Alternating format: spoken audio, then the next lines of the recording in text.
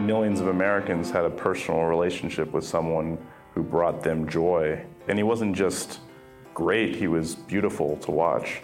That added a layer to everyone's investment and shock during, when the murders happened. Hello, welcome to another episode of On Assignment. I'm your host, Abby Wright, here with my co-host, Lisa Cohen. Hello, Lisa. Hi, Abby. How are you doing, Professor Cohen? I've had some sleep, and I'm feeling much better. Now that the semester's coming to an end. Yeah. I believe this is, in fact, our last episode of this season of On Assignment.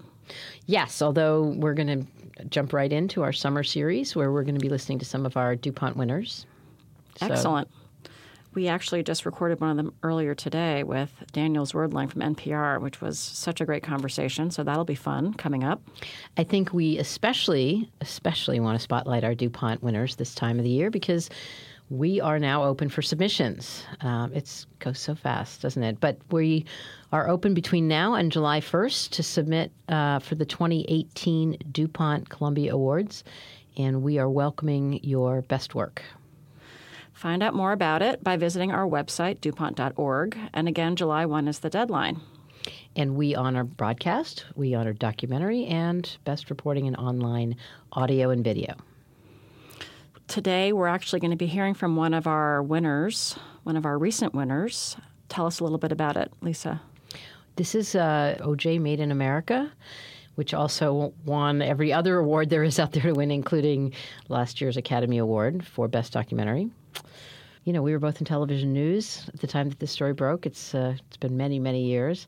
And I thought there was really nothing more to say about O.J. after all this time and all this coverage. But this is really something quite different. It broke a lot of new journalistic ground, and it also really is about much more than just O.J.'s story. It's about the cultural, historical context around it, and it's a whole interweaving of the history of race relations in this country.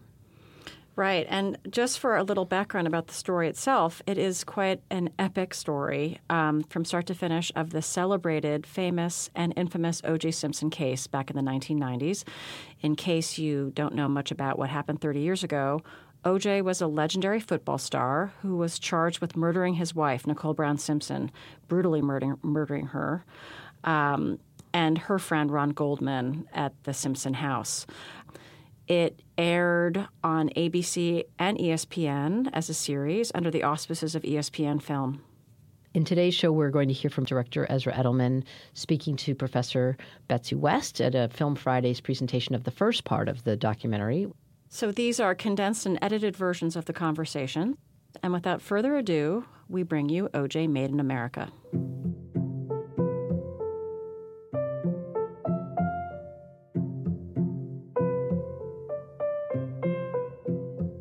So Ezra, I was working as a producer at ABC News when this story broke. It dominated the news in the way that's hard to describe for some of the younger people in the audience. You must have had your own experiences with the story. I'm just wondering how this all came about, the idea of reliving this story and what your initial reaction was. Did you want to do it, and how did this all come about?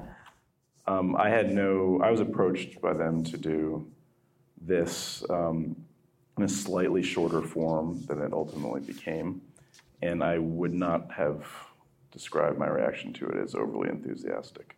I lived through it, we all as a country and culture lived through it, OD'd on it, and I was very skeptical about my ability to add anything to something that's been picked over and over and over and over. And the only thing that was appealing to me was that it was pitched to me as something, while it was shorter than what ultimately became almost 8 hours, it was pitched to me as something that's going to be 5 hours of television. So the thought that with this bigger canvas, I can go back and talk about the history in Los Angeles, the history of O.J. and who he really was, that helped explain why everyone lost their minds and why everyone was so, and why it became so divisive. I felt that was the only interesting thing for me about this story, was exploring the context. For the filmmakers here, I'm wondering if you could talk about the structural issues of handling this amount of material, especially for a film that's going to be seen serially. How did you, because it's chronological sort of, but then it goes back and forth in time. I mean, how did you organize it when it turned into 5 films? Well, I mean, that's the thing, is I never really approached it as anything that was being done serially. And I didn't approach it as a series. And I don't really think of it as a series. I just think of it as a one really long movie.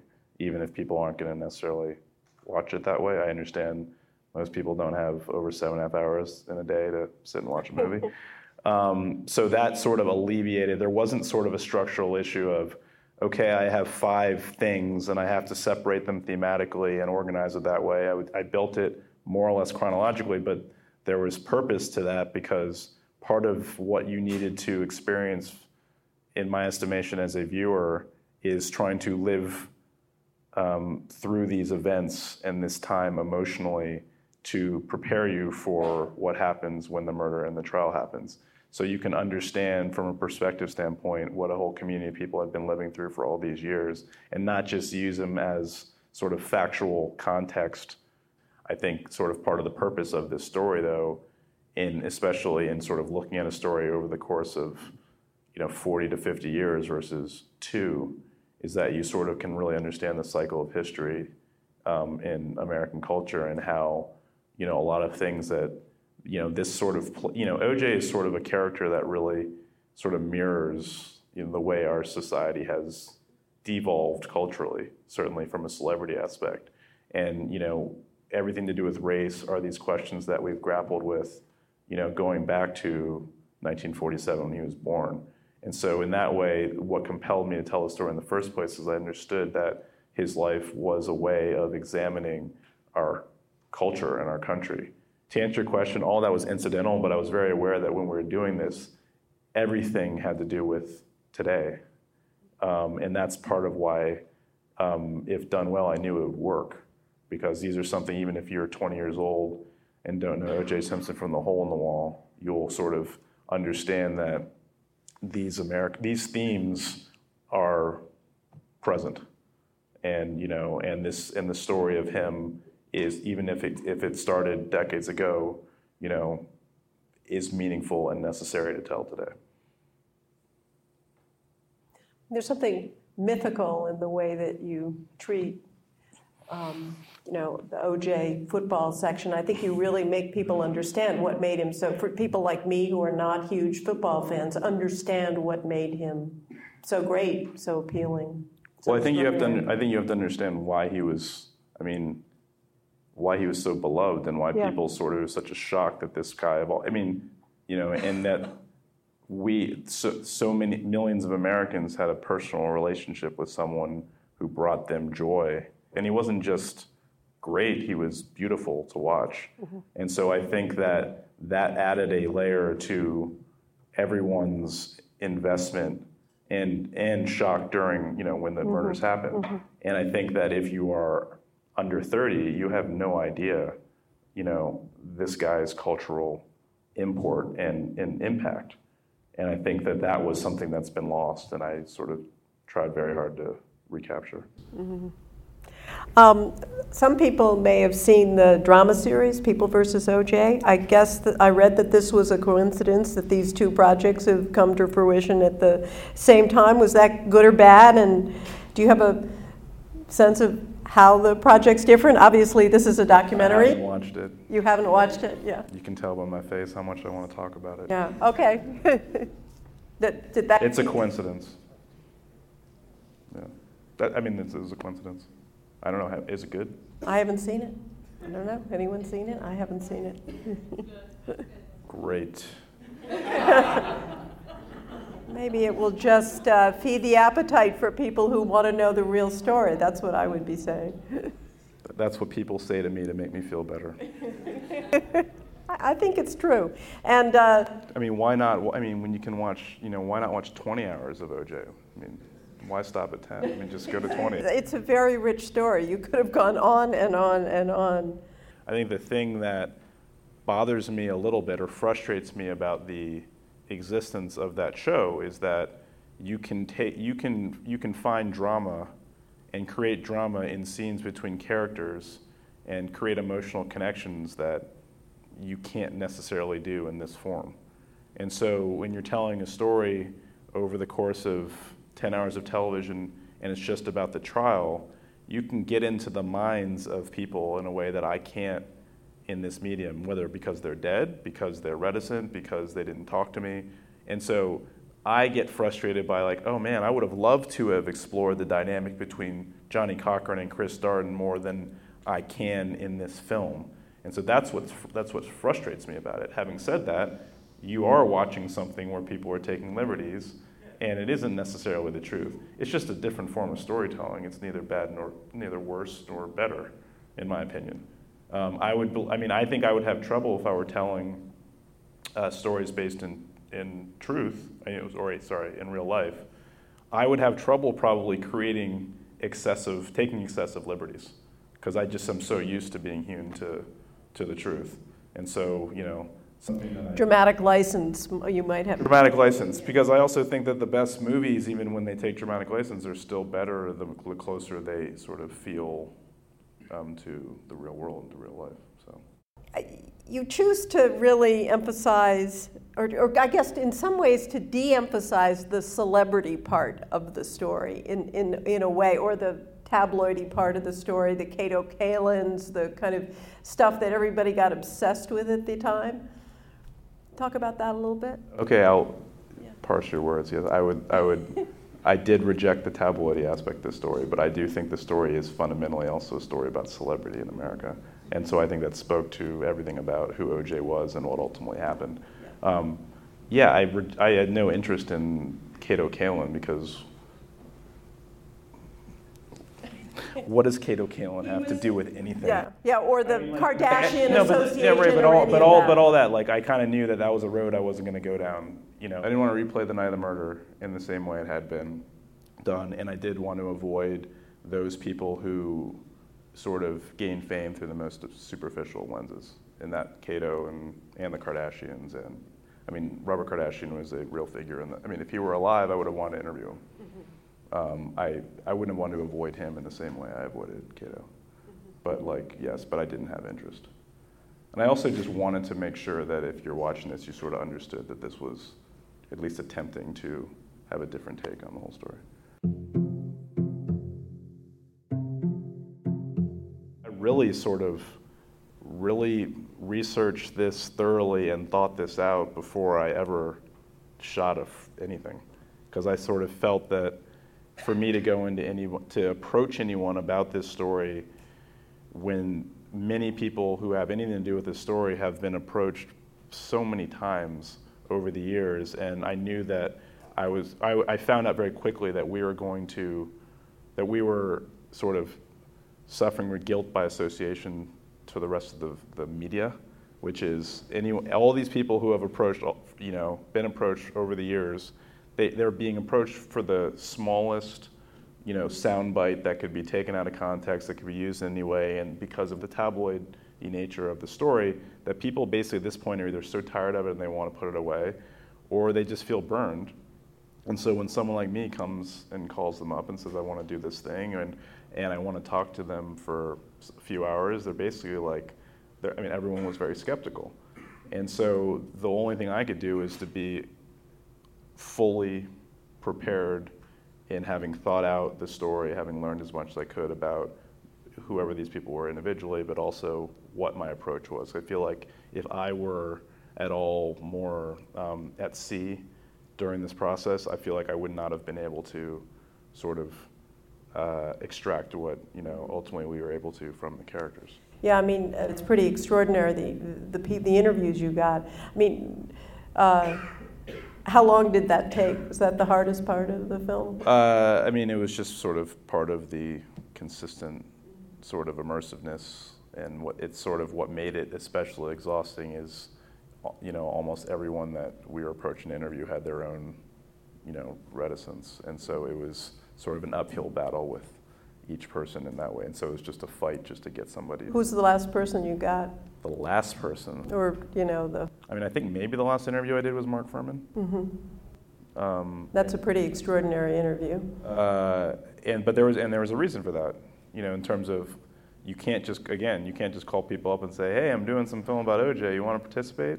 You sort of have to get to a point into letting people know that you've crossed a threshold in terms of the work and reporting you've done, who you've talked to, for someone like him to be incentivized to sit down. To explain for anyone who's forgotten who Mark Furman is, that we don't see in this film, he's the policeman who played a key role in the case, and then was revealed to have said a number of very racist things in his past, which undermined a lot of the case. Is that fair? More or less. You say it. Well, I mean, even the way you said it's interesting. I mean, he was sort of like there's a chicken and an egg thing. Mm-hmm. He was a detective in the LAPD who was one of the 4 main detectives who dealt with the murder that night, and was one of the 4 detectives who went to OJ's house initially and went into the house without a warrant while OJ was gone, and he was the one that found the bloody glove. And so he became sort of, he was the cop who they accused of planting the glove, and he had a past where he sort of was allegedly, or in fact, a racist, or however you want to define that, sort of. And that's sort of, when I sort of even said that, it's like part of even the film to me is how someone like that, regardless of what you think about him, based on what you remember or what was told to you at the time, he was caricatured as this thing that I think was representative in some form of who he was, but not necessarily to the extreme. He didn't have a copy of Mein Kampf on his, mantelpiece, as it was said. So trying to sort of also understand the impact, not only the role that he played in this whole, in the murder and the trial, but what this whole thing did to him personally, as someone who became sort of the guy who a whole case hung on in many ways. So yeah, that was an interesting interview. Yeah. How long do your interviews usually last? Long time. The longest interview I did was 6.5 hours. Who was that with? His agent, who's not in this part. Oh, but is in, yeah. Oh yeah, yeah. He's in a lot of it. And I sort of asked for a lot of these. I did a lot of 3 to 4 hour interviews. Well, they're all, very rare was an interview under less than 2 hours. Do you break after a couple hours and let everybody get a break, or do you sometimes go? If it's 6.5 hours, we take breaks. But if it's too, there's always a limit. There's sort of you can tell rhythmically. I was shocked actually. People's stamina in this process was greater than what I'm used to. Normally, that you can tell people powering down after a couple hours, and that's why I feel like it's like just keep going, just keep going, just keep going, just keep going. Mm-hmm. And so yeah, it varied in terms of if people wanted breaks. I'm the one who usually has to go to the bathroom. Well, for some of the people you interview, this is, the defining moment of their lives, and obviously they've been thinking a lot about it and processing it for years and years and years. When I do an interview, I don't have notes, I don't have questions. I have them somewhere, like on a break I can maybe, but especially now it's funny, like there used to be tape changes, when we used to shoot with tapes. And that was always they built in, like after 30 or 32 minutes, you could like look at something. And so, honestly, my whole thing is that I want to make every interview a conversation. And the less pointed it can be, it's like from the get-go, I want to just put someone at ease and just look them in the eye and talk and keep them talking and keep them talking. And, I think it's the same thing I said earlier about sort of what a lot of people having to do with this story are used to. And I found that as soon as I started when I sat down and started talking to people, and the first question was not about, did OJ do that? Is he guilty? It's like, I'm asking about where they grew up in Los Angeles. I'm asking about a much, the canvas was so much greater. in a way that I think they were able to sink into their chairs and be at ease a little bit, because this wasn't the same type of thing. And this, I think people could tell that we were taking a more thoughtful approach. But so yeah, my whole thing is that if you're going to sort of take people's time, waste people's time, you better be prepared with sort of knowing everything you can about them, why you're sitting there interviewing them, and the story you're trying to tell.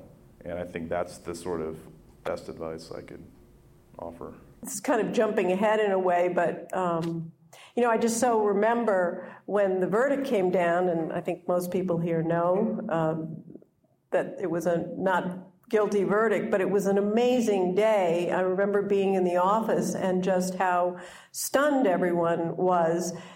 But I should say really how stunned the white people in the office were. And most of us were white, and everybody was convinced he was guilty, and everybody was just shocked. But I also remember that there were a few African Americans who were not stunned, and I was just kind of dumbfounded by that. And I think this begins to explain some of what that was. Hopefully.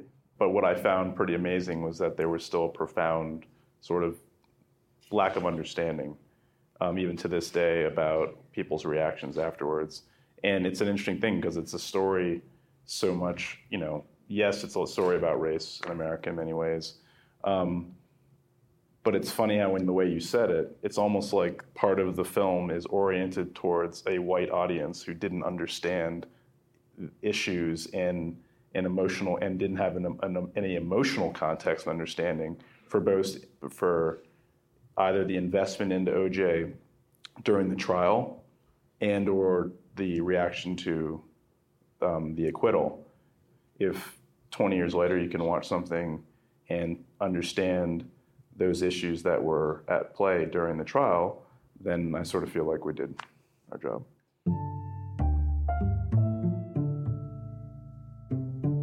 Thank you to Ezra Edelman for coming and speaking to our students. Now let's have some recommendations. Lisa, I have something that I wanted to mention that has become part of my daily morning routine these days in these exciting times that we're living in. Where you just can't keep up. From one moment to the next, you want to know what's going on in an urgent, thoughtful way, hopefully with some context. I've started listening to the New York Times podcast, The Daily. And I have to say they are doing a really good job of keeping up with rapidly changing developments in a whole host of news stories, many of which have to do with our new president and the investigation into Russia.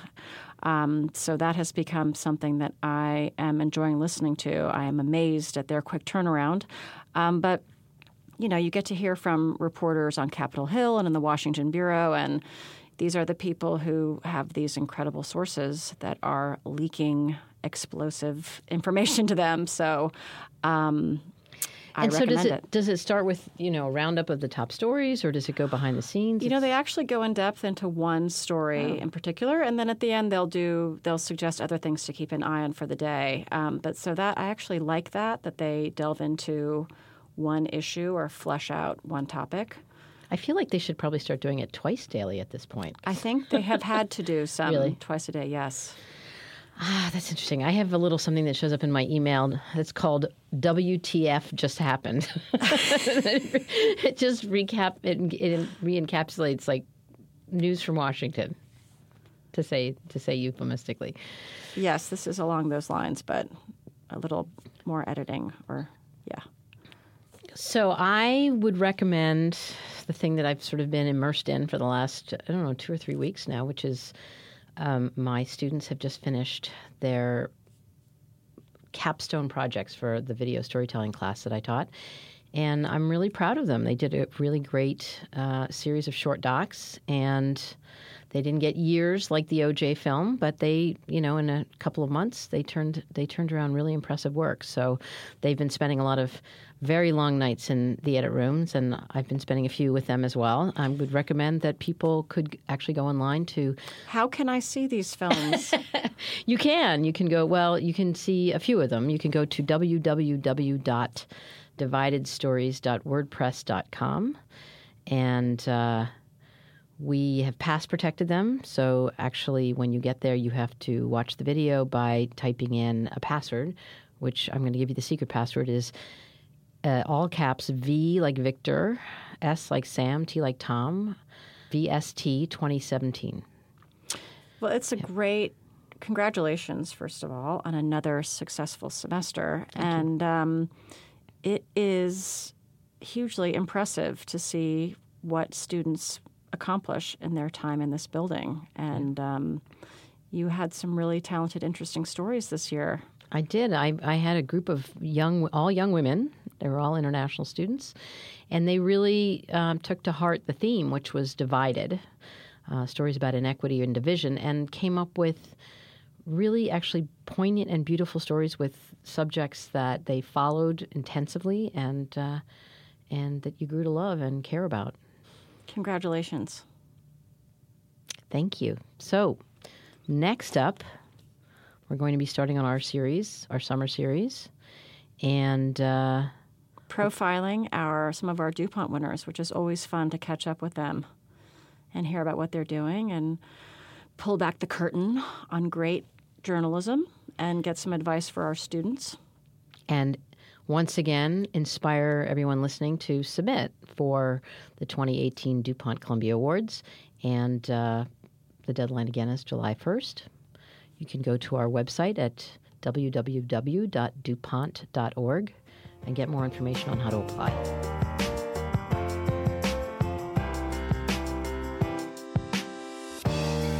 This episode was brought to us by the Jessie Ball DuPont Fund. Thanks to them and to the Columbia Journalism School.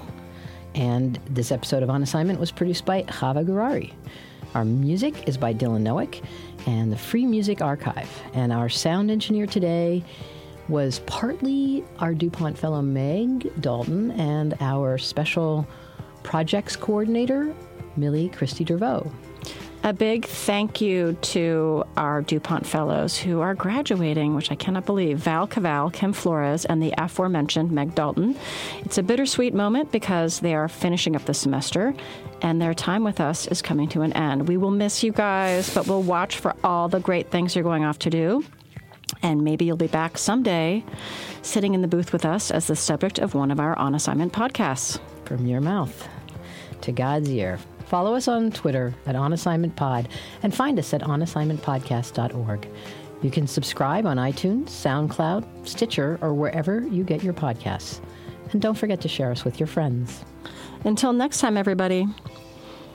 After graduation, we'll be back with our special summer series. Can't wait.